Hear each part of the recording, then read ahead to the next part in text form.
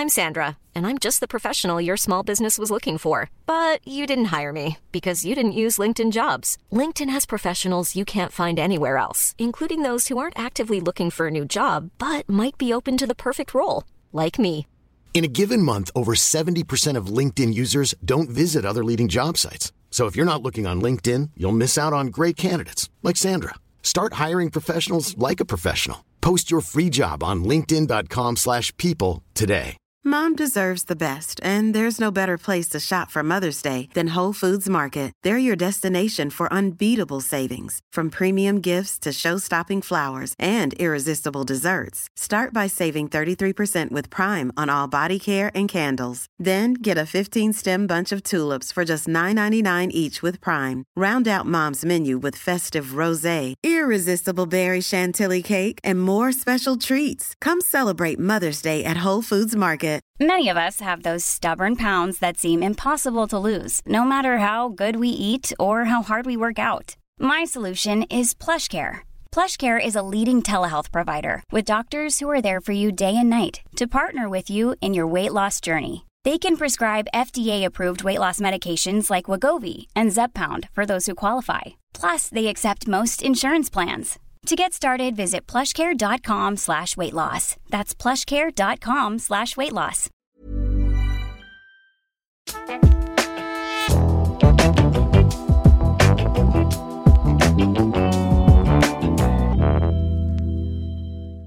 Hei og velkommen til Horosklop-podden, episode 72. Nei, nå lyver jeg. 71.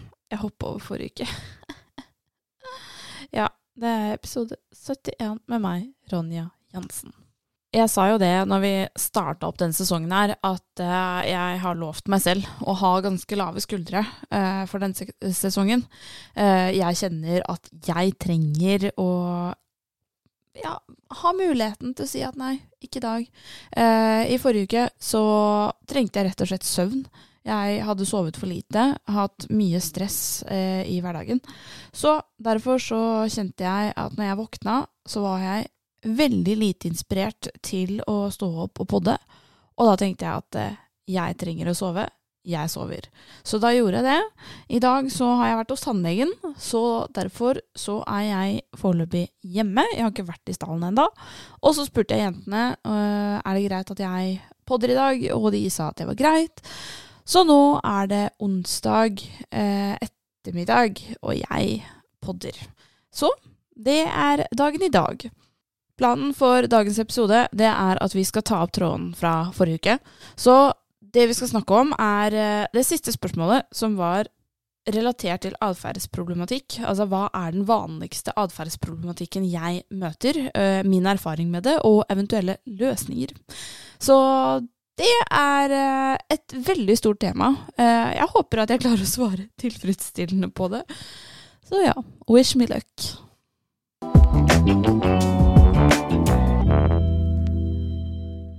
Etter at jeg spilte inn introen, så begynte jeg å skrive notater på hva er det jeg skal snakke om, i hvilken ende skal jeg begynne. Og det her blir den store hengetreningsepisoden, fordi jeg begynte å skrive en liste over ting som jeg føler at er veldig vanlig. Og en ting har vi allerede snakket om, men det er den trege hesten, altså få hesten kvikkere, det er et veldig vanlig problem. Så er det hengetrening, det er aggressivitet. Jeg vet at veldig mange synes det er ekstremt spennende å høre om aggressive hester, men det er ikke et så vanlig problem. Så jeg kjenner at jeg har ikke så lyst å snakke om det, egentlig.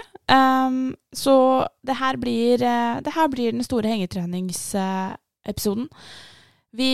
Jeg kommer til å snakke om hengetrening i form av den introverte og den ekstroverte hesten, hvordan trene de ulike typene innenfor hengetrening, og hva er de vanligste fallgruvene jeg ser, og litt sånn som jeg har vært inne på tidligere når jeg snakket om andre horsemanship-metoder, og når de trener henger, og hvorfor det ikke funker for alle. Så derfor så skal jeg lager 2 hovedkategorier, ekstrovert og introvert, fordi at i hengetreningssituasjonen så det ikke så stor forskjell på selvsikker og usikker. Det litt grann forskjell, men de har en fellesnevner, og det at alle usikre. Fordi alle usikre på hengeren, det derfor man har et hengeproblem. Så derfor så kommer ikke jeg til å dele det opp så mye i selvsikker ekstrovert, usikker ekstrovert, selvsikker introvert og usikker introvert. Det mer usikker. Nå går jeg sur med mine egne ord. Jeg skal gjøre forskjell på ekstrovert og introvert i form av hengetrening. Alle usikre. Punktum. Ferdig. Takk for meg.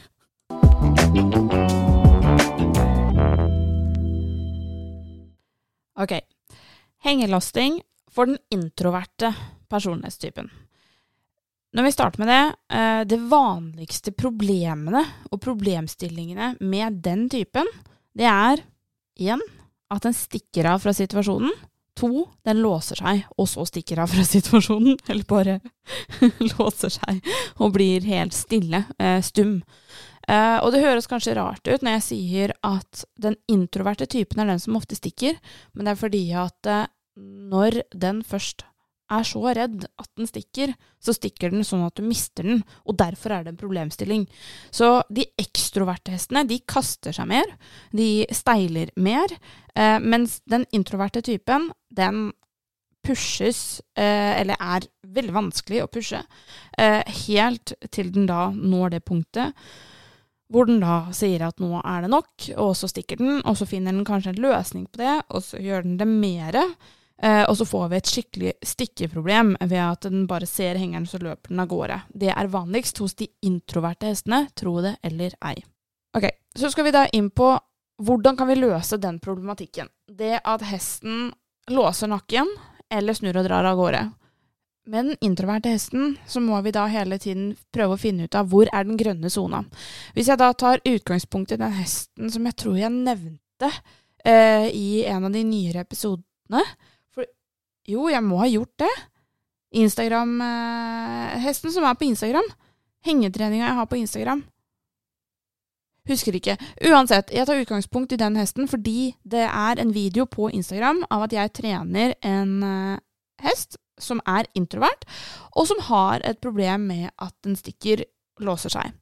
Så, på den videoen så ser man da at jeg starter i paddocken. Grunnen til det at når jeg åpnet hengeren, når han hadde en åpen henger, så stakk den tilbake til paddocken. Jeg hadde ikke sjans i havet til å stoppe han. Så, derfor så begynte jeg å trene i paddocken, jobber da på den videoen som man ser med å få han til å se på meg og gi meg 2 øyne, sånn som vi også snakker om i grunnmuren og alt det her. Ser etter at han får øyne. Hver gang han begynner å løpe rundt, så bare igjen, eneste fokuset mitt stopp, det trygghet her. Når han inne i paddocken, så gjør han ikke det. Det eneste jeg kunne fokusere på i situasjonen hvor han stikker når han på vei mot hengeren, det var å sørge for at han aldri kom utenfor den grunnposisjonen, altså posisjon 1, øynene på meg, og jeg har øynene mot han, og jeg går baklengs midt foran hesten. Så, det jeg gjorde var da at når han roet seg, at han gikk ned i adrenalin, da må vi gå gjennom adrenalinstigen igjen.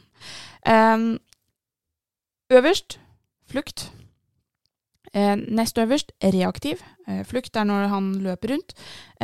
Reaktiv når han begynner å se etter utveien, altså at han ser seg bakover, tenker ut av situasjonen. Så har du aksepterende, hvor han aksepterer situasjonen, står i ro, og så har du der hvor han da begynner å bli nysgjerrig og trygg. En introvert hest viser veldig sjelden noen særlige nysgjerrige tegn. Den introverte hesten hopper over nysgjerrig fordi den introvert, den ikke på søken etter nye ting, den liker rutine, liker det gamle kjente, det derfor de ofte har hengelastingsproblemer også. Det vanligere med hengelastingsproblemer hos en introvert hest enn en ekstrovert hest, selv om den introverte hesten kan vise ekstroverte tendenser for å komme seg unna lastesituasjonen. Ja, nå blir det avansert her, skjønner du. Så ja, trygg der vi skal ha den. Og det ble av denne brune hesten i paddocken. Så gå inn på Instagram, Horsecrew på Instagram, og se den videoen. Den jeg tror det sånn tredje siste videoen eller noe, for jeg poster så utrolig mye på postene på Instagram. Så ja, der er det en brun hest som løper litt rundt meg, hvor jeg da får du også en sekvens hvor hesten står med senket hode, og jeg står og klør den i ørene, tror jeg. Og grunnen til det er at den hesten likte å bli massert i ørene. Det var der den følte seg trygg, den begynte å slappe av, den senket hodet, den kunne puste. Og så, fra den posisjonen, der må jeg være i 2 til 5 minutter før jeg begynner å pushe den et steg videre. Så da gikk jeg et steg bakover, fikk frambeina på utsiden av paddocken, og så fortsetter vi, tar hesten ned i trygg igjen, hvor jeg står da og kan massere ørene, kose, klø, men veldig rolig. Jeg prater ekstremt lite med den introverte hesten når jeg trener, og det gjelder egentlig den ekstroverte også i lastesituasjonen, fordi at når jeg skal ha hesten til å ha dempa signaler, dempa adferd, så må jeg også være rolig. Det er kjempeviktig, hvis ikke så vil vi jasse hesten opp ved at vi blir gira. Og det er et veldig vanlig problem som jeg ser når jeg kommer til et nytt sted hvor folk har lyst til å motivere hesten til å gå på hengeren. Så da blir de bra! Yes! Så flink du er! Og hesten får helt noia, og så går den ut igjen. Fordi at det er for høy energi. Det er ikke det vi ønsker med en henger. Det er en hvileplass. Det er der den skal slappe av. Det er ikke en plass for excitement. Og det er viktig å tenke på når vi jobber med dempa adferd. Når du jobber med den introverte hesten, så er det sånn at nesten ingen steg er for små. Altså, du kan dele opp øvelsen så mye og be om så lite av gangen, og de vil ikke kjede seg. Fordi jo lengre tid du bruker med den introverte hesten på vei inn mot hengeren, jo mer får den hesten tid til å prosessere hele veien inn. Og det er det som er viktig for de introverte. Fordi når de er redde, så sliter de så innmari med å ta inn inntrykkene som er rundt seg. Så når det da er mye som skjer, kanskje på en stevneplass da, så er det sånn at de sliter med å klare å roe seg helt ned, og det som jeg veldig ofte ser, det er at de ender opp med at de går rett inn, for de får sånn tunnelsyn inn på hengeren, men de har ikke prosessert ting rundt, spesielt hvis folk har lokket dem på med mat. Det som skjer da er at de får tunnelsyn, de går rett inn, og så kaster de seg ut igjen, fordi at de får panikk av følelsen av å være fanget, for de mister jo kontrollen på omgivelsene i det bommen er lukket. Så derfor så kaster de seg når de hører bommen, eller da rusher veldig fort ut, er det den introverte hesten pleier å gjøre. Og når den introverte har kommet til det punktet, da har det gått ganske langt. For det vanligste, det er at de går inn, de blir stående, og folk tenker at de har en veldig godt lastet hest. Så kan jeg si og se at den hesten er redd, ser at det er et problem waiting to happen, fordi det er så mye indre stress i de hestene. De er oppriktig redde, men de gjør det fordi at de får beskjed om det. Og så en dag så kan det plutselig eksplodere, fordi at det skjer et eller annet, eller det har bare gått over en grense, og den flukttriggeren som ikke ligger så langt fremme i panna på den introverte hesten som det gjør på den ekstroverte, derfor er det vanskeligere å lese frykt i den introverte. Så eksploderer det fullstendig, og så er det de som har de verste hengelastingsulykkene. Når jeg lastetrener, så har jeg et 7 meters tau. Så når jeg da omsider har jobbet meg gjennom grunnmuren i paddocken, fått gjort alle stegene og prosessert alle stegene fra paddocken til hengeren, så tar jeg tauet inn i hengeren. Forutsetter at det ikke er en hest som kaster seg mye, men ganske tidlig, uansett, så tar jeg tauet inn i hengeren for at tauet ikke skal være i veien for meg. Og det forutsetter at vi har kommet til det punktet hvor hesten ikke nødvendigvis har frambeina på lemmen, men i hvert fall står stabilt med beina rett på utsiden av lemmen. Da er tauet langt nok. Så det jeg gjør er at jeg går inn alene. Jeg krever ikke at hesten skal gå inn. Hvis den prøver å gå inn, så kommer jeg til å stoppe den og rygge den ut igjen, fordi jeg vil ikke at de skal prestere over egen evne. Så legger jeg da tauet under bommen på venstre side, og så legger jeg den over bommen på høyre side, og trekker den hele veien ut igjen. Fordi da har jeg tilgang på det tauet hele veien. Det ingen plasser hvor det kan sette seg fast.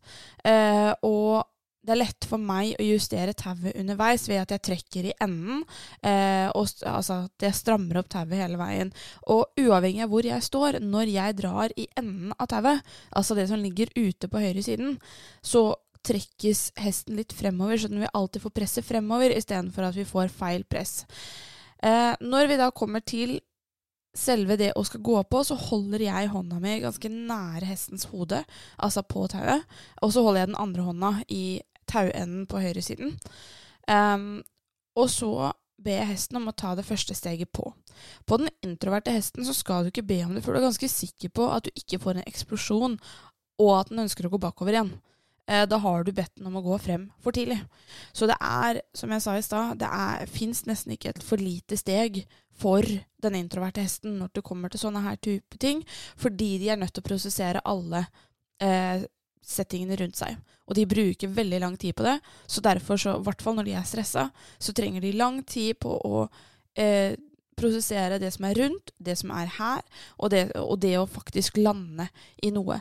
Og så det vanskelig for oss å lese hvordan de faktisk ser ut når de avslappet.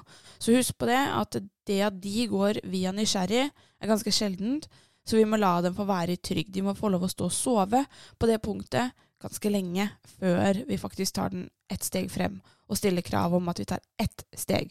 Og da bruker jeg gjerne de rillene som på lemmen som indikator. Så si at hesten har tatt frembeina på lemmen og står omtrent på rille nummer 2, som det vanligste mellom rille nummer 2 og 3, pleier å være det første steget hesten går på. Hvis den helt på kanten, det ikke så vanlig, fordi at det første steget ganske stort. Så det jeg gjør da, det at jeg står der da foran hesten og det kommer litt an på typen, men med de introverte hestene så går jeg egentlig alltid inn sammen med dem først. Så jeg går baklengs midt foran hesten og går inn, ikke helt inn, men delvis inn med hesten. Jeg blir da stående i veien for hesten. Jeg går ikke under bommen foran selv. Jeg blir stående foran bommen, fordi at jeg vil ikke at hesten skal gå helt inn og tro at det det vi skal, før vi klare. Så jeg går inn først. Så jeg går baklengs midt foran hesten. Jeg ber hesten ta et steg inn. Da legger jeg trykk i tauet. Jeg klikker. Hvis hesten da ikke tar et steg, så holder jeg trykket til den gir slipp. Det spiller ingen rolle om det et steg, eller om det at den lener seg fremover, men hver eneste tanke på å ta et steg fremover veldig stort for de introverte hestene, og da slipper jeg. Så tanken mer enn nok i starten. Og så vil den da, etter litt repetisjon, kjenne at oi, jeg får belønning uten at jeg faktisk har tatt et steg. Den kjenner seg ikke overveldet av oppgaven jeg gir den, fordi den så liten. Og så blir det neste steget da ofte større, fordi at den har fått bygd opp selvtilliten. Når den da har tatt det steget, så stopper jeg, klør. Hvis den da har lyst til å prøve å legge bakbeina på, så stopper jeg den fra det også, med mindre jeg helt sikker på at den rolig. Men i utgangspunktet så stopper jeg den, fordi at jeg ønsker at den skal vente på beskjed, og at den skal føle seg trygg ved at jeg gir beskjed.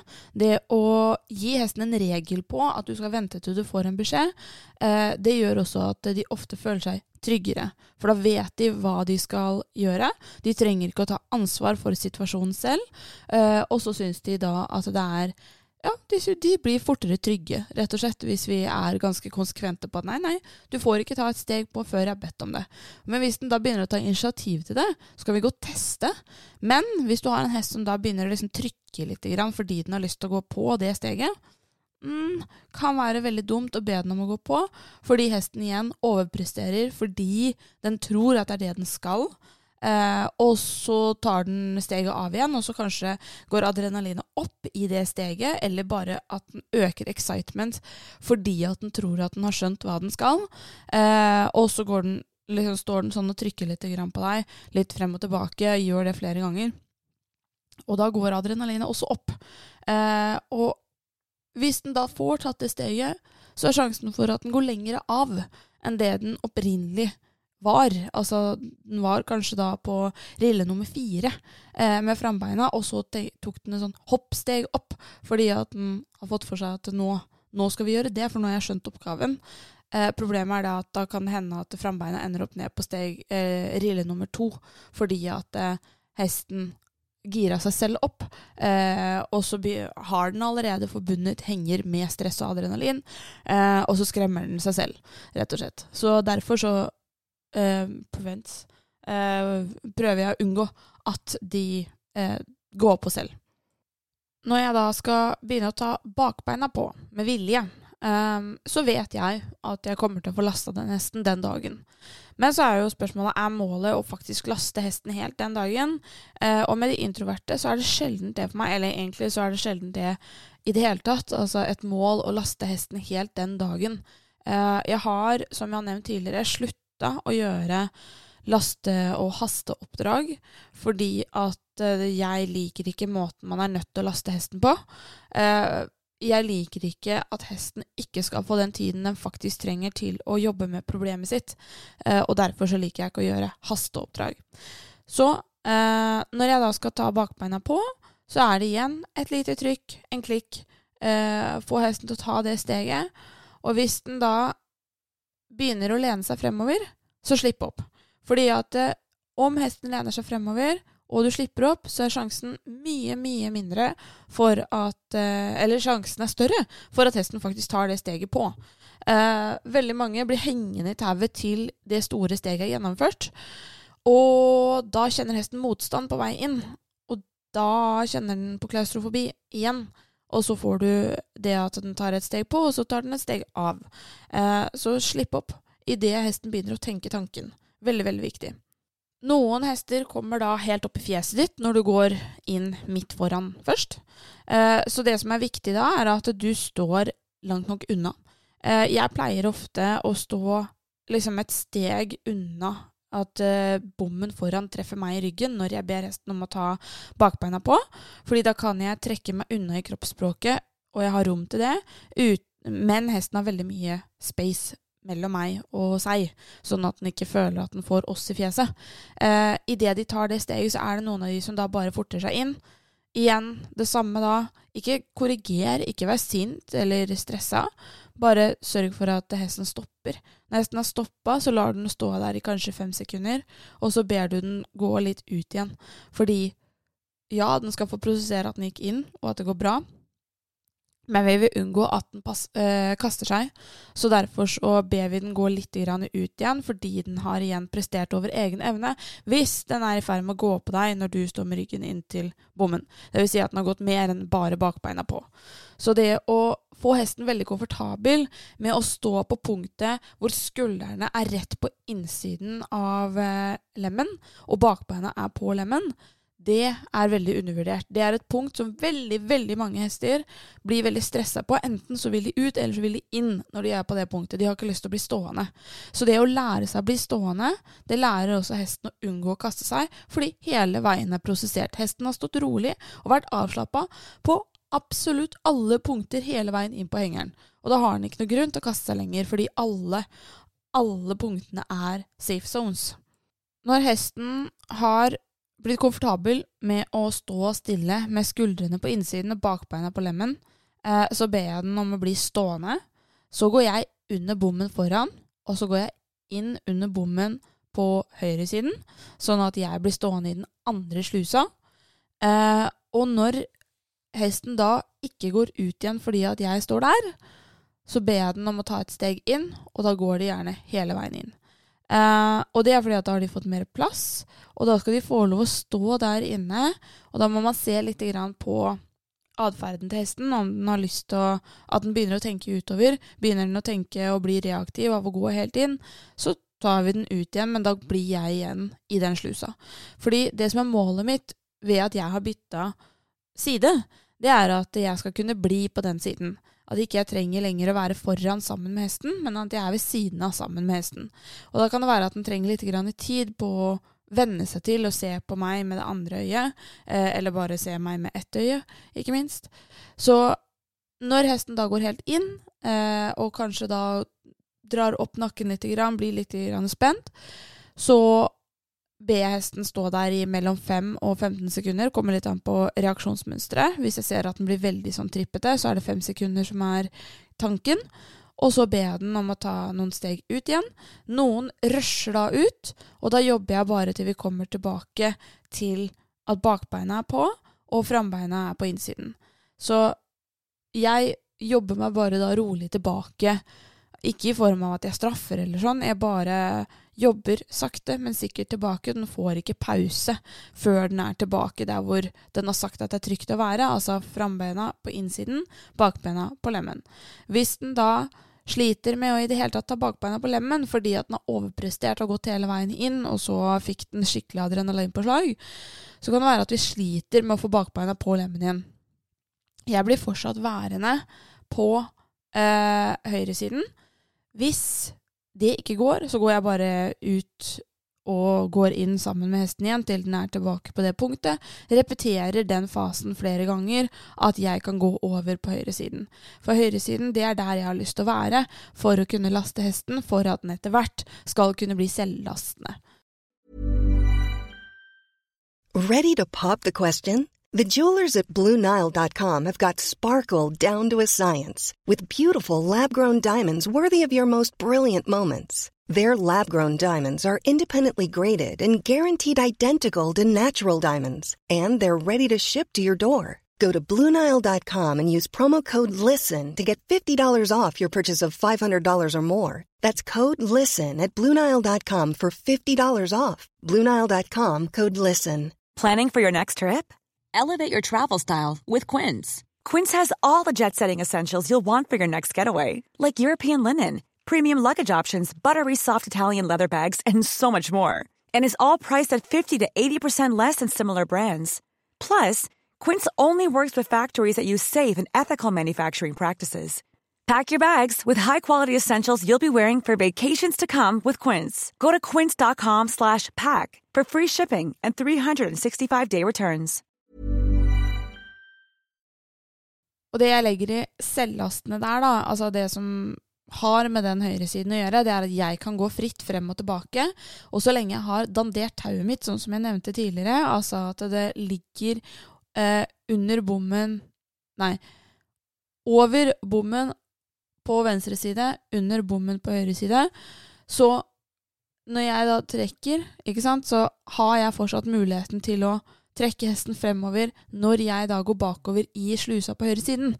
Så det jeg jobber med da, etter hvert som hesten har blitt vant til å bli stående der, det at jeg går bakover, tar på rumpa, løfter litt på bommen, og det som jeg har gjort som en regel nå, det at så lenge jeg kan gå hele veien tilbake og ta på rumpa uten at hesten blir redd og har lyst til å rushe ut igjen, den kan stå der i 15-20 sekunder helt alene, altså ved at jeg står bak ved rumpa og står og stryker og klør, så begynner jeg å introdusere mat der fremme.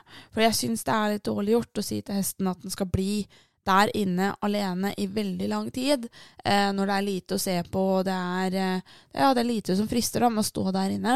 Så derfor så pleier jeg ofte å tilføre sånn der slikkestein eller noe sånt nå, som de kan få lov å ha etter at de har prosessert alt sammen, og jeg kan gå bak til hestens rumpe og bli stående der og klø i hvert fall 15-20 sekunder, gjerne litt lenger. Men 20 sekunder liksom det jeg pleier å sette som maks, fordi det bare en grense jeg føler at passer bra. Å kunne stå der og klø, gå frem igjen til hodet, uten at hesten rusher ut igjen. Jeg ber ikke hesten om å gå ut igjen fra posisjonen der bak. Jeg går frem til hodet, venter i 5 sekunder, og så rygger jeg den. Og så endrer jeg den intervallen litt etter hvert, fordi noen hester lærer seg den intervallen, så begynner de å gjette, og så stresser de seg selv opp, fordi de har en forventning om at etter 5 sekunder så skal vi ut igjen. Så endrer intervallen litt. Noen ganger så det 5 sekunder, andre ganger det 3 sekunder, og så kan det være 7 sekunder. Bare sånne små forskjeller, det gjør at hesten ikke blir så forventningsfull. Når jeg står bak ved hestens hale, så liker jeg å lage litt grann lyder med bommen, men jeg gidder ikke å lage veldig mye lyder med bommen, spesielt ikke med en introvert hest, fordi den introverte hesten blir så overveldet av lyder. Så derfor så, med den introverte, jeg er ikke forsiktig. Jeg setter på bommen helt normalt, men jeg bare vil ikke lage masse støy, fordi det er en hest som er sensitiv til støy, og vi skal lage en plass for ro. Så det å drive og herje der inne, desensitivisere mye inne i hengeren, det synes jeg er en dårlig idé, spesielt for de introverte. Så når jeg da er bak ved halen, gitt hestene slikkestein gjerne, så begynner jeg å sette på bommen. Når jeg har satt på bommen, så går jeg frem til hodet til hesten igjen, fjerner slikkesteinen, sørger for at den faktisk har kjent at den bommen er på, tilfelle den har fått tunnelsyn av å ha maten der fremme. Hvis den da ikke gjør noen ting, eller bare fryser og begynner å tenke på den maten, så ber jeg den rygge et halvt steg, sånn at den faktisk kjenner at bommen er på.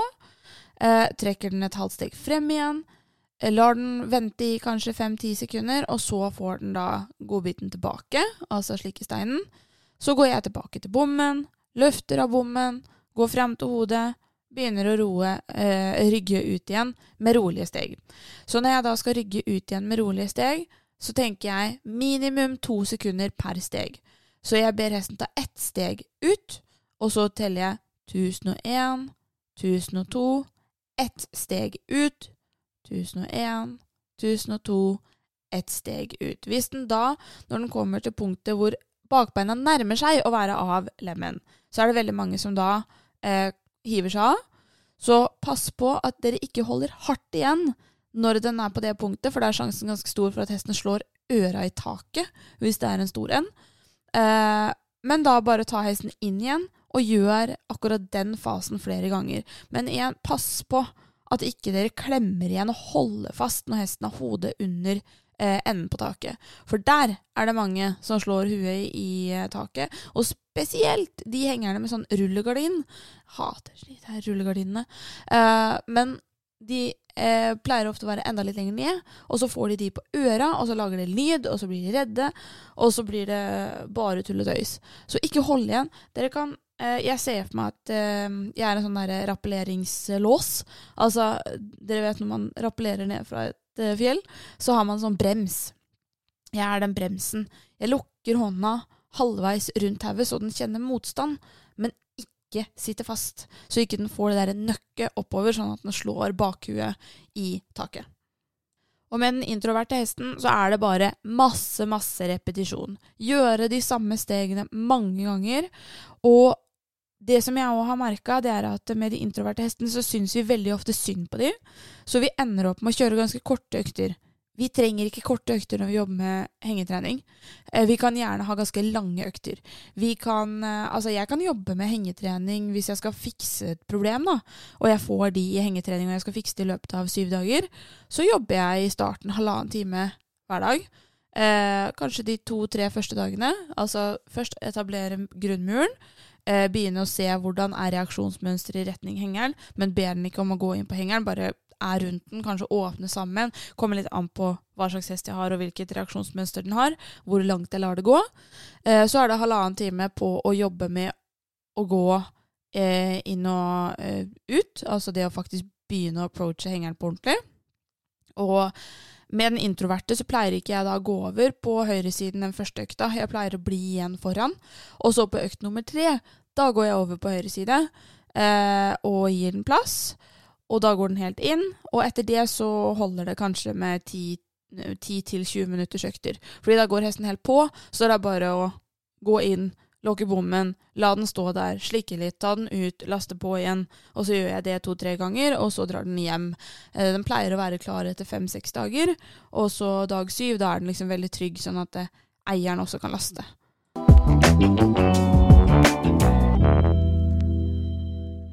Men nå har jeg klart å prate i 31 minutter om den introverte hesten i hengelasting. Så jeg tror vi tar den ekstroverte hesten i neste uke. Så vi runder av her. Jeg håper at det var nyttig. Jeg håper ikke det ble for mye surr. Det er dødsvanskelig å snakke om problematferd uten å kunne vise det, synes jeg. Jeg liker å ha hesten foran meg og kunne prate underveis. Men gå inn og se på den brune hesten på Instagram, fordi at det er veldig relevant til det som vi akkurat har snakket om, og det er også en introvert hest. Ja, den har ekstroverte tendenser, fordi den har gått veldig langt i fluktadferden sin. Så frem til neste uke, følg oss gjerne på Instagram og Facebook under navnet Horseclue, og så høres vi igjen. Ha det!